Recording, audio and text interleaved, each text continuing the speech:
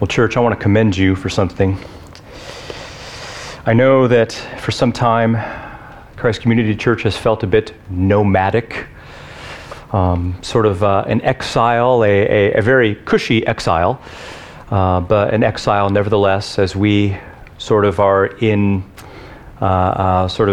in transition, looking for a building and not feeling very stable. And I just want to commend you for your attitude of trust and humility, as I know that's not easy. I'm sure that's difficult to have a church that kind of always feels like it's in transition. And so I want to commend you for that. And I want you to embrace again, I don't hear anyone complaining, and I'm sure that could be a challenge at times. But I want to encourage you just to continue to embrace the inconvenience of it all and the nomadic feel of it all. I want you to embrace this as a little foretaste of what all of life is like. That none of this feels like our home. The world in its current state as it currently exists, that this is not how things will be. When Christ returns, then we can say, this is the way it should be. And yet, having said that, though, I want you to know that the elders are working to push this church in a direction. We have some ideas. We want this church to be a healthy church that changes the world. You are a part of that. Things are coming for you, opportunities to serve in ways previously not unpreviously offered, I guess the way you could put it. So please continue to pray for the elders as we think of the strategic plan and wisdom and vision for this church as a whole. We want this church to be a launch site for global ministry for the glory of Christ. We don't want to be concerned just about our own little thing here in Arlington, just in the DFW area, just in Texas. Yes, of course, that too. But we want to be a church that is a launch site for global ministry, making a global impact. And just want you to know, I am not distracted by the fanning at all. Even if I said I was, it probably wouldn't deter you anyway, but I'm not distracted. You go for it. You do whatever you need to do, and I'm just going to do my best to deliver God's word, okay? So here we go. I want to begin by saying that one of the things that makes the gospel so beautiful and profound is how it's designed to influence every aspect of life. In other words, the gospel message of the God who came to the earth that he created to die for the very people that sinned against him, that message is to invade every tribe and tongue and nation and people. That message is to infiltrate every aspect of society, every corner of the economy, every neighborhood, every ethno-linguistic, socioeconomic subculture is to be invaded by the gospel of Jesus Christ. And see, what that means very oftentimes is that what you have as a result of that are people, radically different people, saved and sitting in the same congregation. You see, the life-giving, soul-saving message of Jesus Christ reaches not only into the corporate offices of executives, but also down into the assembly lines in the factories. The gospel is designed to save not just the somebodies, but the nobodies. The well-known and the unknown, those who change the face of human history and those who will be forgotten by human history. The point is, and you can see this coming, is that God wants his glory to be pervasive. To be pervasive. In other words, he wants to display his infinite worth and value at every level of society through the transformed lives of his people. Blue collar, white collar, authority, janitor, judge, president, king, peasant, master, and slave. The gospel of Christ transcends social status and job titles and rescues hell-deserving people at every aspect of life. And you see, one group that the New Testament pays special attention to in particular. In fact, there are more passages about these kinds of people, even than there are about marriage, believe it or not, are slaves. Slaves. People with no rights of their own, bought and purchased and owned by another human being. That's right, the New Testament talks about them and talks to them. They existed in the first century, and no, they didn't matter much to the society in which they lived, but they mattered to the Messiah who bought them. All they were essentially pieces of property in the eyes of the world, but in the eyes of the apostle, they were double agents for the king, who could be sent as weapons, gospel weapons, to advance the glory of Christ, to put his glory on display. And you see, what's so fascinating to me about our text this morning about slaves is that slaves are not only spoken about in the text, they are spoken to in the text, which tells us Christ not only cares for them, he has something for them. He has something for them to be and do in the Great Commission. You see, it turns out what seems on the surface to be the most unfortunate of circumstances are nevertheless a platform to put Christ on display. And you know that's why Titus chapter 2 exists.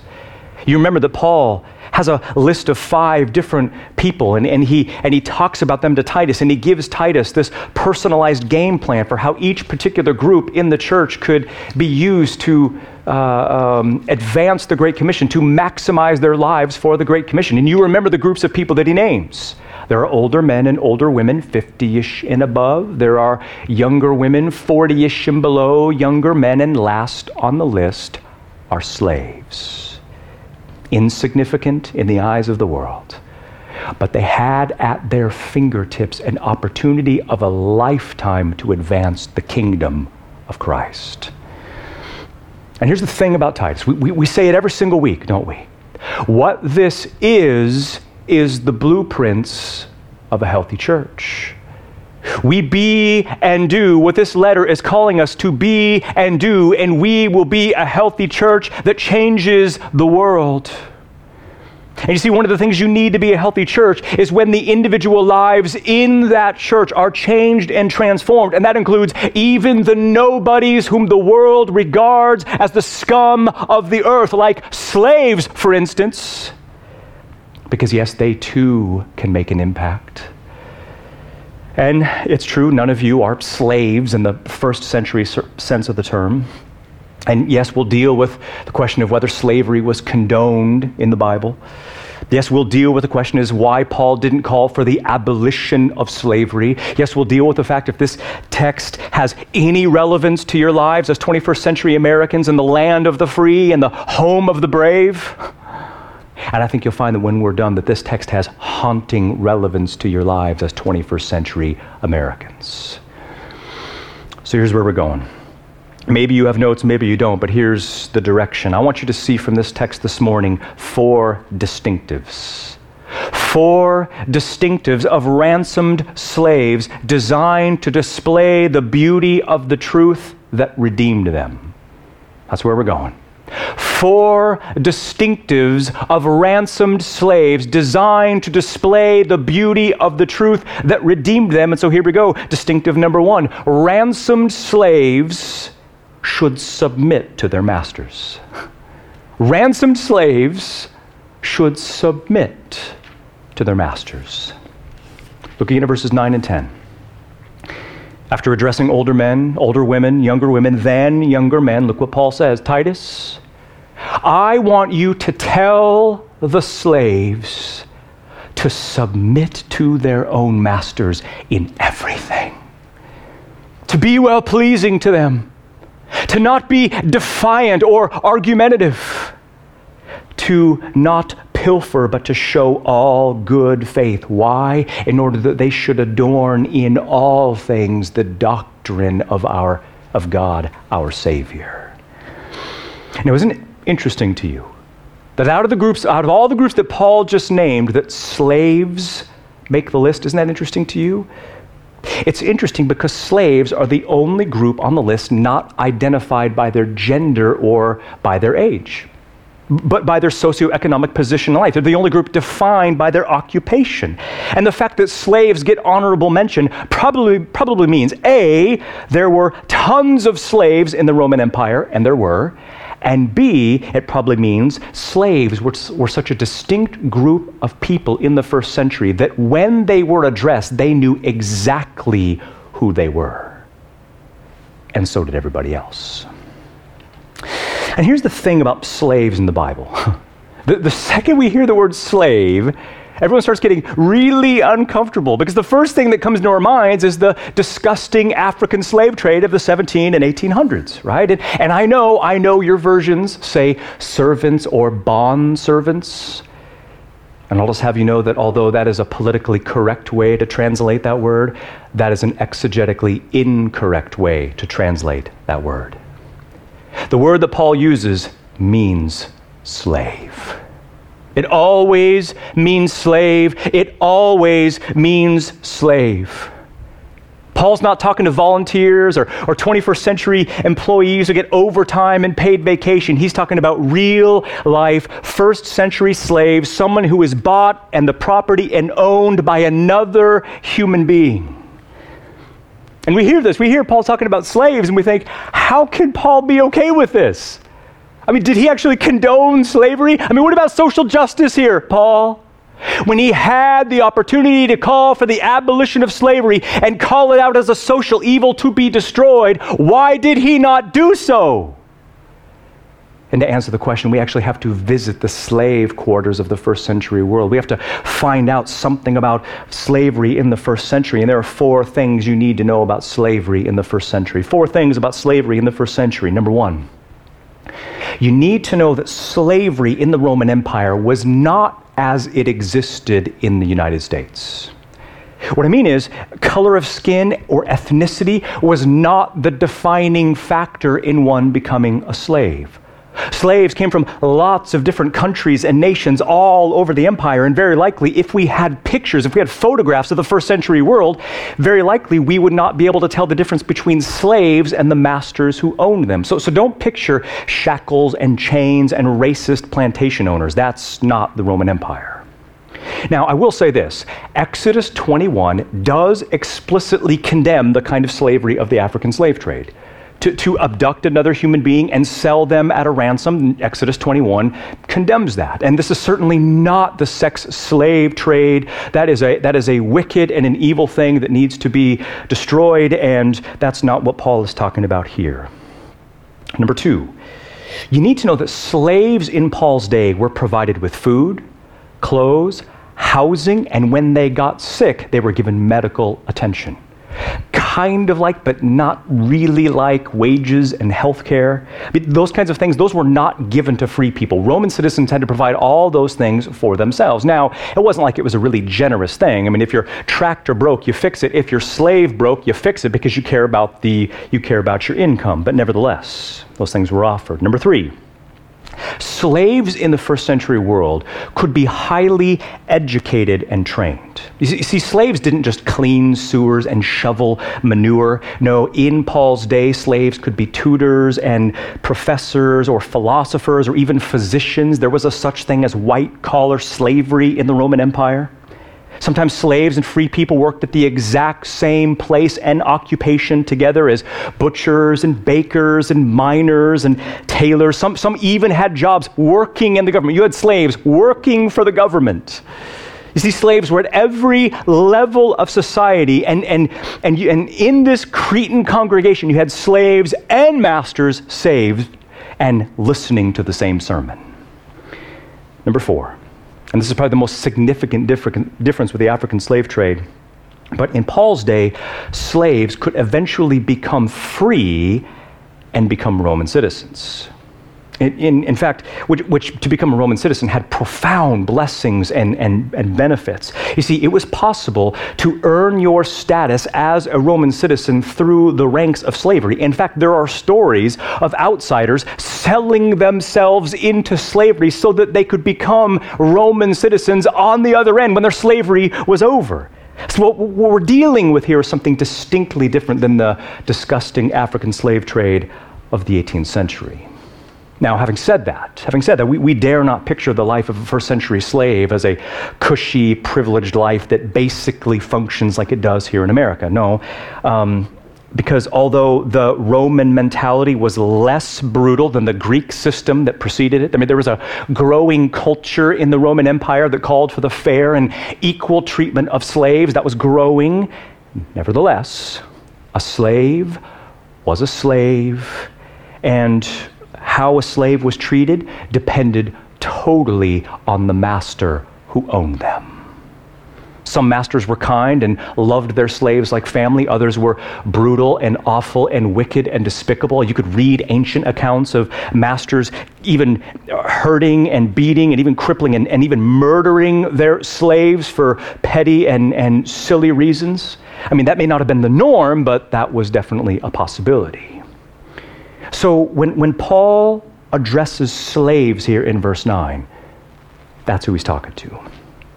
So the question is, when Paul had the chance to advocate for the overthrow of slavery, why did he not do so? I mean, why didn't he pull an Abraham Lincoln and issue an Emancipation Proclamation when he had the chance? And there are a couple answers to that. Number one, that was impossible. Humanly speaking, that was impossible. Roughly 1/5 of the Roman Empire's population was slaves. That's 12 million slaves in the Roman Empire. The entire empire was literally carried on the backs of the slave population. And number two, the other reason why Paul didn't call for the destruction of slavery is not only because that is not the mission of the church anyway, but also because the New Testament has something even more radical in mind than even the abolition of slavery. And what that is exactly is the supernatural transformation of both slave and the master who bought them through the power of the gospel. In other words, the Bible neither condones slavery nor does it condemn slavery, because what the New Testament is concerned about is the internal, dramatic transformation of both slave and master in such a way that would have brought the Roman Empire to its knees.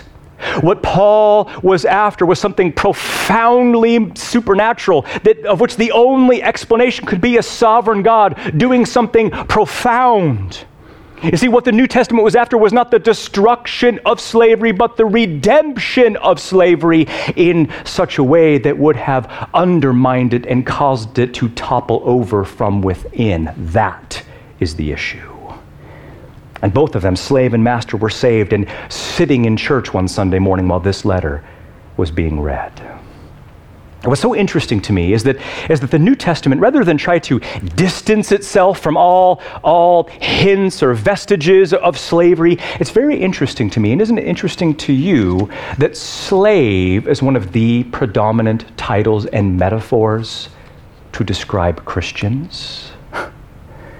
I mean, what has to hit you is that what a slave was in the first century made it one of the most fitting ways to describe our identity as Christians.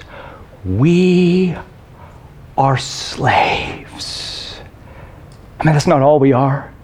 We are sons. We are saints.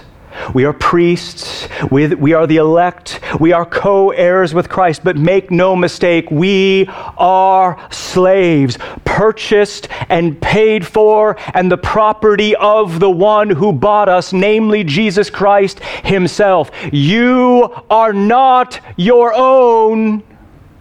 You were bought with a price. Do you feel that this morning? Now, here's the thing, not that Christ treats us as slaves, by no means, but in terms of his ownership over your soul, that is exactly what you are. You are a slave. You are a slave and free, freed from the chains of sin, but a slave of the Messiah who bought you. And so, odd question for you this morning, but how is your slavery going right now? What I mean is, do you perceive yourself to be the property and possession of another? What I mean is it central to your identity this morning that you were bought with a price and that you are not your own? This life is not yours for just you to do whatever you darn well please. You are under the ownership and authority of another, namely Jesus Christ, who has all authority in heaven and on earth. Do you see that? Are you gripped by that this morning? That is your identity. That is who you are. Because I'll just tell you, it doesn't matter what you claim. Who you actually serve is what you think about most when you are in solitude. And so are you a slave of Jesus Christ this morning, or are you not? Because I'll just have you know, being a slave of Christ is the most joyful life that can be lived. Paul's talking to slaves, real slaves, purchased by Jesus Christ. And notice what he says. The first thing on the list in verse 9. Look at the text. He says, Titus, be exhorting the slaves to submit to their own masters in everything. Tell slaves to submit, Paul says. Isn't that interesting to you that, and if not a little surprising that this would be the first thing that Paul would say? I mean, is this how you would have greeted the slaves in the churches in Crete? Is that how you would have come alongside them in their current predicament as slaves to tell them to submit to their masters? I mean, shouldn't Paul have chosen his words a little more carefully? Well, he did choose his words carefully because Paul says this and not something else, because submitting to their masters was one of the most practical ways that slaves could put Christ on display. You see, everyone who belongs to Christ, regardless of their profession, regardless of their location, regardless of their situation, is sovereignly placed by him exactly where he wants them. They are where they are because he wants his glory to be where they are, even if it was to be as a slave. But what this does is raise the question, doesn't it? What does it mean for slaves to obey their masters? What does that mean? Or, since employers is maybe the closest equivalent that we have here in 21st century, what does it mean to obey and submit to them? And what you need to understand is that following orders and just doing what you're told, that is not inherently supernatural. Anyone can do that. On the outside, on the surface, non-Christians can follow orders and obey authorities just as effectively as Christians can do. But you see, what Paul has in mind is something way more radical and supernatural. You see, when Paul calls slaves to submit to their masters, he means the kind of submission that is a byproduct of their salvation in Christ. He's talking about the fruits of a redeemed life here. And so, here's what it means. For a Christian slave to submit to their master or their boss or their employer or their supervisor or any other authority for that matter, it means that they know that they exist. To display the worth of Christ by diligent, compliant, thorough, and exceptional labor that not only meets but even surpasses the expectations of their masters. That's what he's after. In other words, you're not lazy, sloppy, half-hearted, defiant, always cutting corners, doing the bare minimum, always copying an attitude. No, he means you reflect the value of Christ by diligent, compliant, and exceptional labor that not only meets but even surpasses the expectations of your masters. Why? Why would you do that? Why would you do that? Because the most important person in your life is not the one who signs your checks, but the one who saved your souls. You do that not because your boss might be watching you, but because the boss who bought you with his blood is always watching you. This is exactly what Paul meant in Colossians 3:22. Listen to what he says. He says, slaves, obey your earthly masters in everything, not by way of eye service as men pleasers, but in sincerity of heart, fearing the Lord. And yet the question is, in what areas are you to obey your masters, your bosses, your supervisors, your authorities? I mean, let's not take this too far. Let's not get carried away here, Paul. Well, look what he says in verse 9. Be exhorting the slaves, Titus, to submit to their masters in everything. In everything, he says.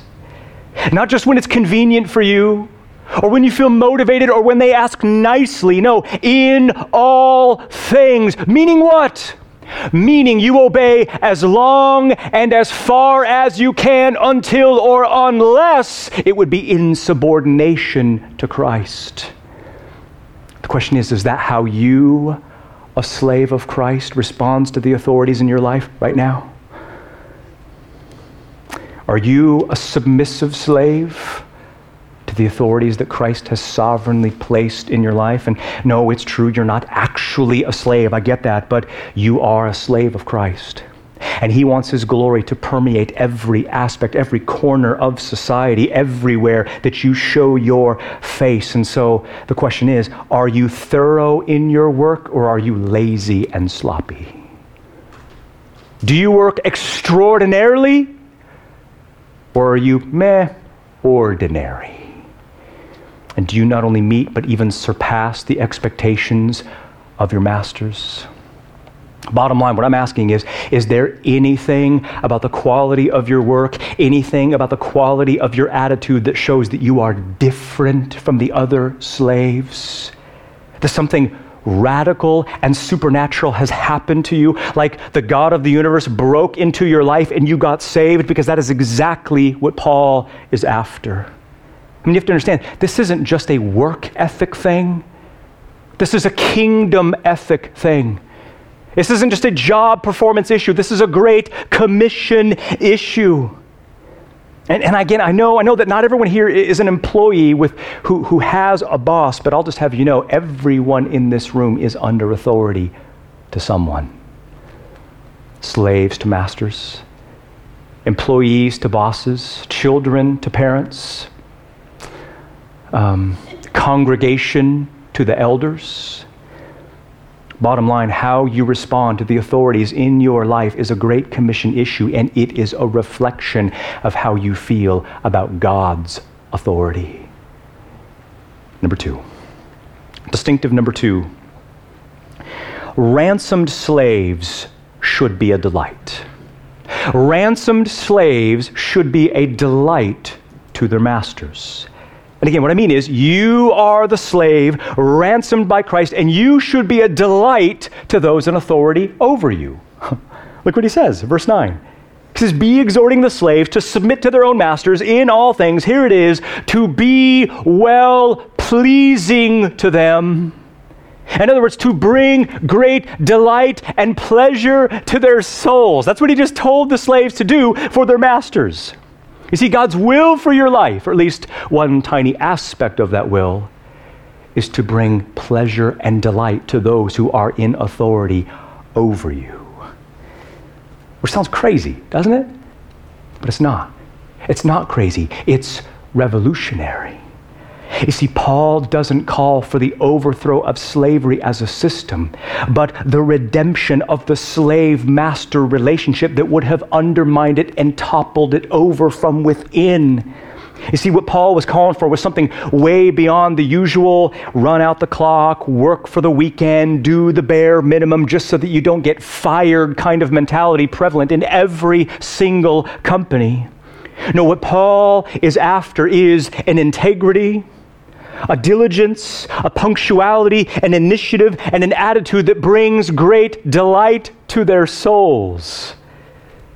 Now, don't get me wrong. Paul is not talking about the suck-up, brown-noser, teacher's pet kind of person. That person's only looking out for themselves. No, what Paul means at the end of the day, when he says that you are to be well-pleasing to the authorities in your life, get this now, what he's after is love. That's what he means. That you love those in authority over you. He's talking about love here, a selfless love that dies to self, that proactively pursues what is best for those in authority over you, who actually cares about that person as a person with a soul. And the question is, who does this? And the answer is exactly. No one does. No one does. Only those who have been ransomed by Jesus Christ. They do. Only those who have been delivered from eternal destruction. They do. Only those who have truly tasted of the endless riches of Jesus Christ have the power and the motivation to love those in authority as real people with souls. See, that's why this is so revolutionary. It is supernatural. So the question is, do you love those with all their imperfections? Do you love those who are in authority over you? Do you proactively seek what is best for them, whether they be kind or they be cruel? Or do you just chafe and resist and resent and complain and grumble about the authorities in your life? Because think about it, to be a Christian slave in the first century world was a little bit like espionage, wasn't it? They were kind of like double agents. Spies sent by King Jesus to infiltrate the empire and burn it to the ground from the inside out, not by riots and graffiti, but by living transformed lives and loving people through the proclamation of the gospel. I mean, I don't know if you know this or not, but church historians tell us that one of the things that made Christianity impossible to contain in the first century was its outbreak in the trenches of slavery. You see, slaves were double agents undercover, under the service of the king. They served their master, but who they really served was the master of their masters. And their job wasn't to steal secrets, but to reveal secrets. Their job wasn't to gather information, but to give information, namely that a Savior had come. Don't you see the parallel? To be a Christian means that you and I are a part of something infinitely bigger than ourselves. That we're a part of the greatest revolution in history. That even the most daring and adventurous spy mission the government can devise is child's play in comparison to being an ambassador for the king. Think about it. If you belong to Christ, you are double agents undercover in your jobs, in your neighborhoods, sometimes even in your own families. And most double agents for Christ, they think that their job is to conceal their identity as Christians. False. Your job is precisely to reveal your identity as a recipient of the infinite mercy of God through Christ. Don't you see? You are agents sent out into the world the second you were saved by grace. You were made a missionary and an ambassador of that grace. Don't you see? That's what Paul's after here. And so the question is, when it gets down to the nuts and bolts of how you live your life, is your diligence and integrity and attitude one that brings great delight to their souls? In fact, I double dog dare you, on Monday morning to pull your boss aside privately and show them this text and say, hey, you know what? I just found out from the Bible that I'm supposed to bring great delight to you. That I'm to make your job as a boss / supervisor / employer one of delight, pleasure and delight. Can you think of any ways that I can personally do that for you? Think about if you did that. It's a little weird, but you know what? Think about if you did it and you followed through. That's incredible. That's incredible. That's what Paul is after. That is revolutionary. Which brings us to demonstration number 3. Demonstration number 3, ransomed slaves should not be defiant. Or your version says argumentative. Ransomed slaves should not be defiant. Look at the end of verse 9. Paul says that slaves who belong to Christ, they should be lots of things. They should be submissive to their own masters in everything. They should be well-pleasing to their masters, bring great delight to their souls. But one thing they can never, ever be is defiant or argumentative. Defiant, which makes sense, doesn't it? If slaves / employees are going to bring delight to the souls of their authorities, the last thing they should ever be is defiant. And if you think about it, defiance, that's the spirit of the age, isn't it? I mean, I don't know if you know this or not, but almost every single day there was some protest, there was some march, there was some demonstration to express some kind of defiance to authority. Grads standing up and walking out of the room when Mike Pence delivers a graduation speech. People standing up in a crowd, turning their back to some government authority when they speak about some subject. I mean, these are strange days in which we live, in which people increasingly have the inability to submit to authority. There's a growing unrest and hostility. The threshold that people have to do what they're told and to submit to the authorities is it is decreasing and deteriorating every single day. I don't know if you feel that or not.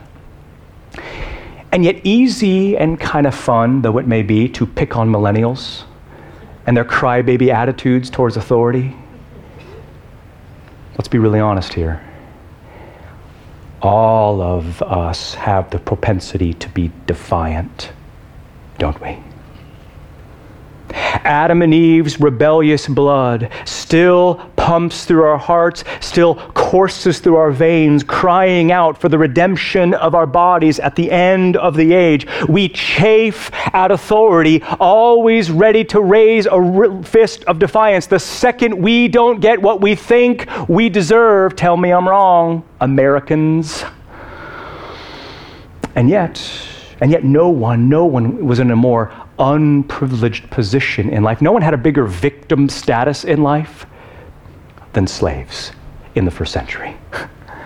Essentially pieces of property, no rights of their own, no access to justice, no access to the courts, owned by another human being. And yet what is it that Paul tells them that they should never be? Do not be defiant, he says. Literally, back talkers, insubordinate, quarrelsome, belligerent, argumentative, confrontational. You see any of that in your life? Some people prefer a little more passive approach, snarky comments, insinuations, eye rolls, loud sighs, silent treatment, head shakes, terse one-word email responses to the boss, complaining, slandering, commiserating with other employees about the slave behind their backs. You see any of that in your life? That is defiance. That is defiance, and that is completely inconsistent for someone who belongs to Christ. Did you know that? It's completely inconsistent. It makes no sense. It makes zero sense to belong to Christ and yet be defiant. Do you know why? Do you know why it makes zero sense? I've got two reasons. Number one, Romans 13, 1 and 2 could not be clearer. It says, let every person be submissive to the governing authorities. For there is no authority except by God, and the ones which are have been appointed by God. Therefore, the one who resists authority resists the authority appointed by God. You resist authority, you resist the God who appointed that authority. Number two, I just can't help but think that when we chafe and defy those in authority over us, that I just can't help but think that we have forgotten, that we have lost perspective. Listen carefully. At the deepest level, defiance reveals that we have gotten all me-centered and entitled. It reveals that we have lost the humility that comes when we remember what God had to do to save us from eternal woe and despair. Because when we remember that, the miserable eternity from which we were saved and the endless riches we have in Christ, when we remember that, when we are defined by that instead of what we think we deserve, we can have the humility to submit to anyone. And you might be thinking, Jared, what are you advocating for here? Just let the authorities abuse us, walk all over us? Just never stand up for our rights? No, I'm not saying that. I'm just saying, even if you are treated unfairly, that is a design of God to put Christ on display. Don't believe me? Look at 1 Peter 2, 18 through 23 in your notes. Or if you don't have those notes, listen very carefully. He says, slaves, submit to your masters with all fear. Get this, not only to the kind and gentle, but also to the unreasonable. Why? For this finds favor with God. If for the sake of conscience one endures sorrows patiently while suffering unjustly, for what credit is there if while sinning and being harshly treated you endure with patience? I mean, big deal. So what? But if while doing good and suffering you endure with patience, this is favor with God, for you were called for this purpose. What purpose? Suffering unjustly. You were called for that purpose, to suffer unjustly. Americans, you were called as a Christian to suffer unjustly. Your purpose, your calling in this life is to suffer unjustly.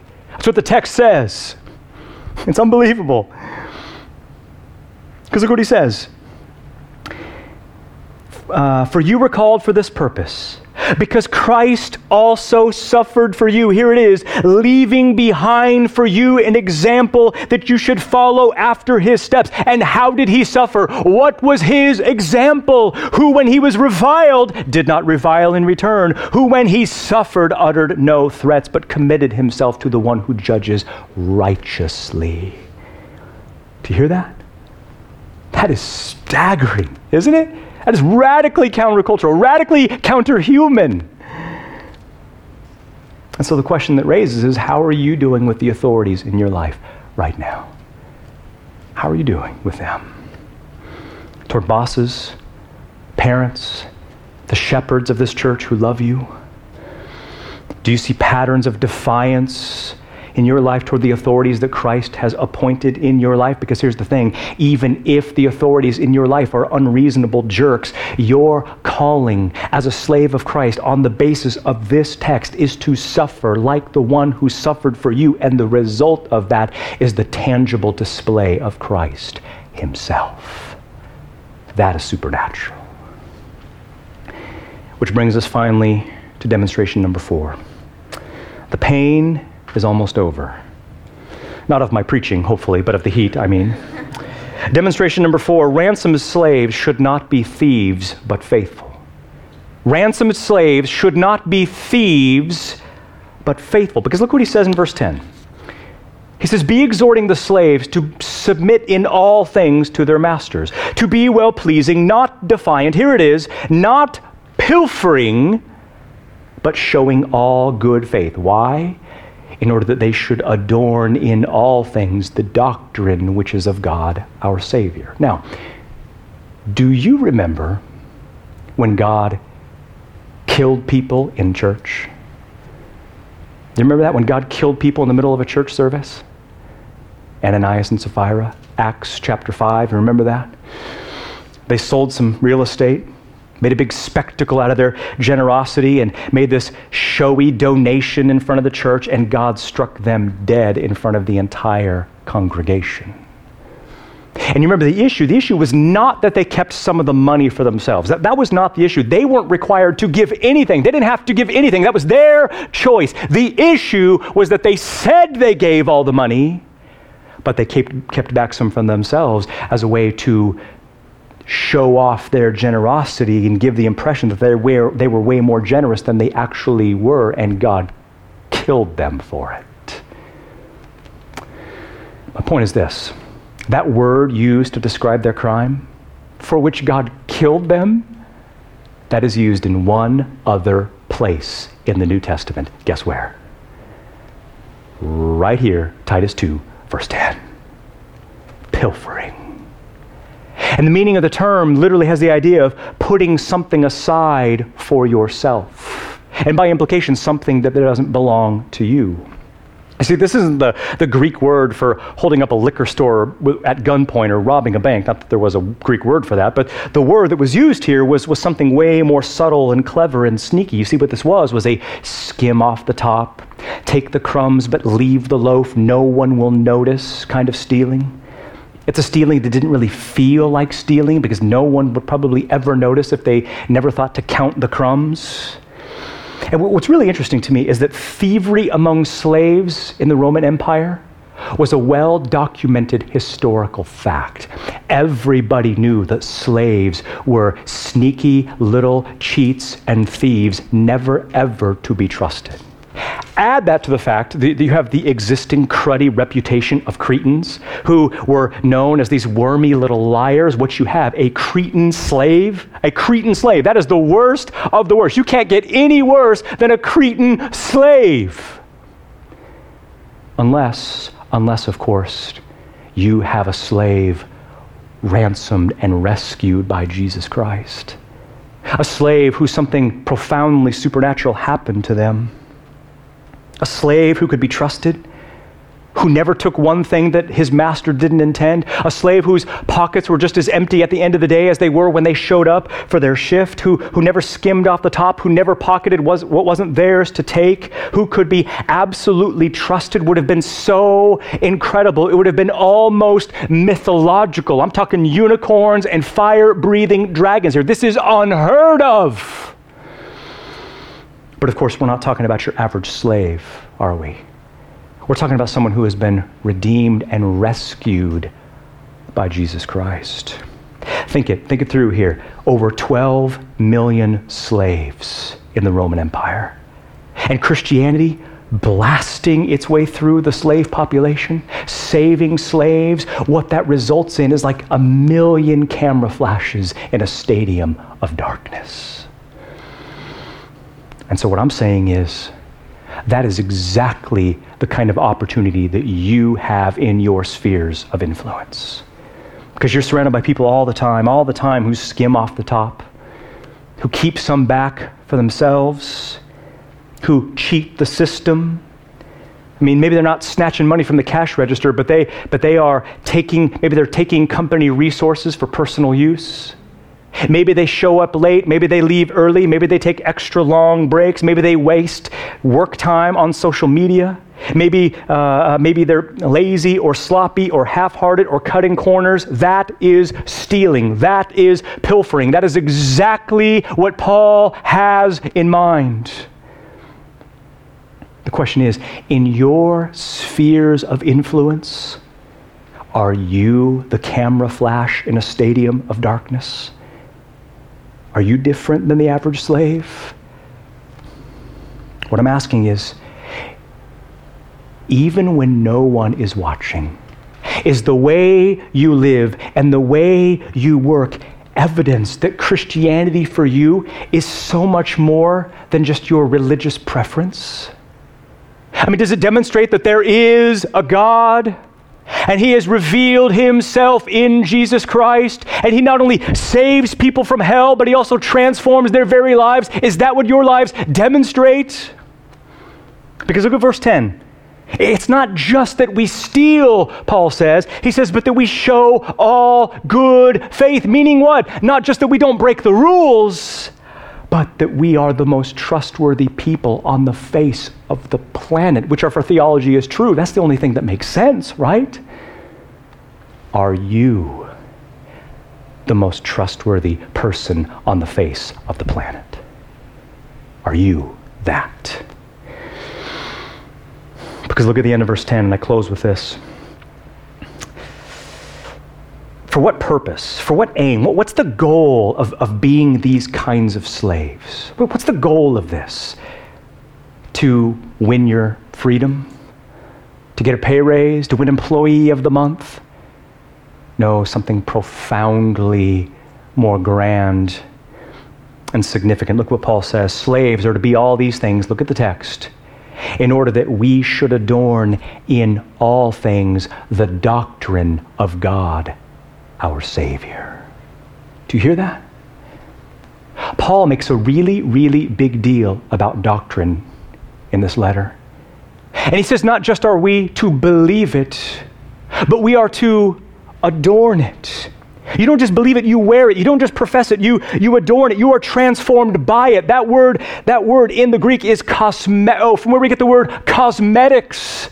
The point is, by our transformed lives, we display the beauty and the credibility of the truth that saved us. That's the issue. And so here's the thing. All this talk about life transformation, I think, has forced me to ask you a question that is very bold, and yet I feel very necessary. And the question is, have you been transformed by the saving power of God? Does that describe you? I mean, maybe culturally you're a Christian in name or religious preference, but maybe you're not a Christian by adoption. I mean, you still might be a spiritual orphan, a slave held hostage in the slave market of sin and Satan. And the people who just assume that they're okay without any sort of introspection are the very kinds of people I am concerned about.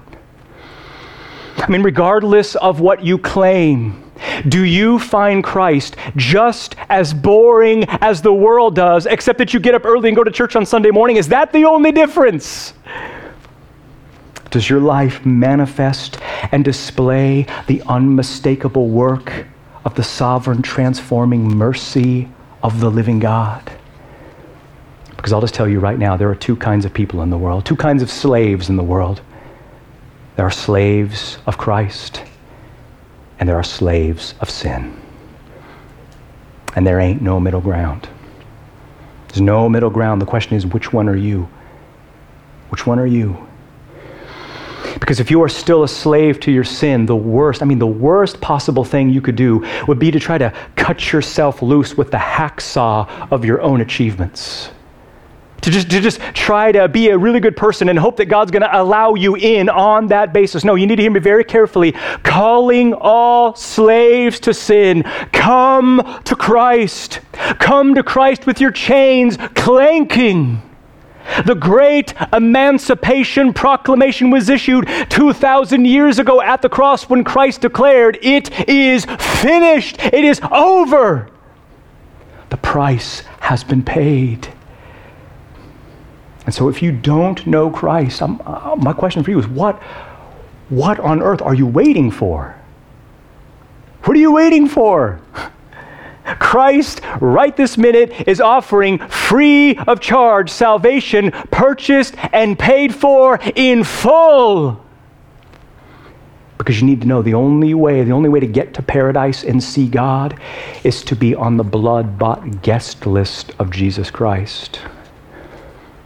And I just want you to know Christ is inviting you right now, right this minute, to take him up on his offer. And I just want you to know that you would be out of your mind not to accept the invitation. Let's pray.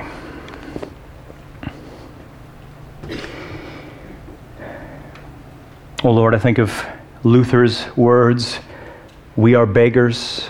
This is true. Oh Lord, we're just people. We're people who struggle. We're people who sin an awful lot. Even on this side of our conversions, Lord, we struggle, and so we are in great need of your continuing mercy every single day. And I pray that you would awaken people in this congregation. I pray that you would renew people in this congregation. I pray that you would transform people in this congregation to live lives of Christ-exalting significance for the Great Commission. Oh Lord, that your word would impact their souls, that it would crash against their souls with stunning force and cause them to see that they have nothing to lose and everything to gain by being recklessly abandoned to you.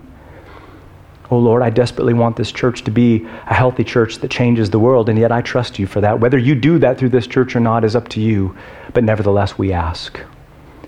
And I thank you for these blessed sheep, oh Lord. What a privilege it is to be in their lives and there to be in mine. We're grateful to be on this mission together. Encourage them, give them hope, give them strength, help them live lives that put you on display. Thank you in Christ's name. Amen. Well, before I do a benediction and then we all go rinse off somewhere, One announcement I want to make you aware of, if you want to pull up the slide there. I do not envy the people in our government and policymakers who have to decide what to do with people who want into America. That's a tricky position, and it's easy to take pot shots at them, and it's really tricky. They have to balance the fact that they want to uphold the American value of being a place where this can be a place where people can come and experience the unique freedoms of America, and yet they have to be very, very careful to protect the current citizens that are here. So they're in a quandary that I do not envy. And yet, nevertheless, I think it's wise to think of, okay, there are some people caught in the crossfire of this, namely the children of this situation. And so without their consent, they are stuck in some difficult situations right now. Difficult is not the right word for it. Very miserable and awful. And so there's all sorts of wrong things you could give money to, but if you were like, hey, I just want to do something, what can I do? Well, this is what you can do. World Relief is a good organization that actually has some good values, some things that we would be really excited about.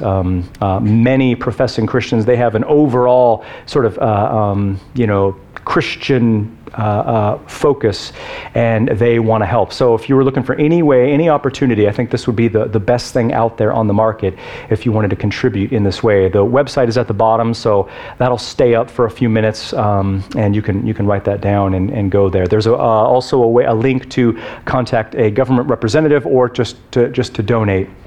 And apparently, they're turning away people who try to bring stuff to the door. Like if you were to bring a truck of stuff to the door, they're going to turn you away. This official, formal way is a good way to do it if you were wanting a way to be involved. Okay. All right. Well, why don't you stand if you are able, and we'll close with a benediction. And the benediction comes from Hebrews 13:20 and 21, which says this. Now may the God of peace, the one who brought up from the dead the great shepherd of the sheep by the blood of the eternal covenant, even Jesus our Lord, may he equip you in all things to do his will, working in us that which is pleasing in his sight through Jesus Christ. To him is the glory forever and ever. Amen. You're dismissed. We'll see you next week.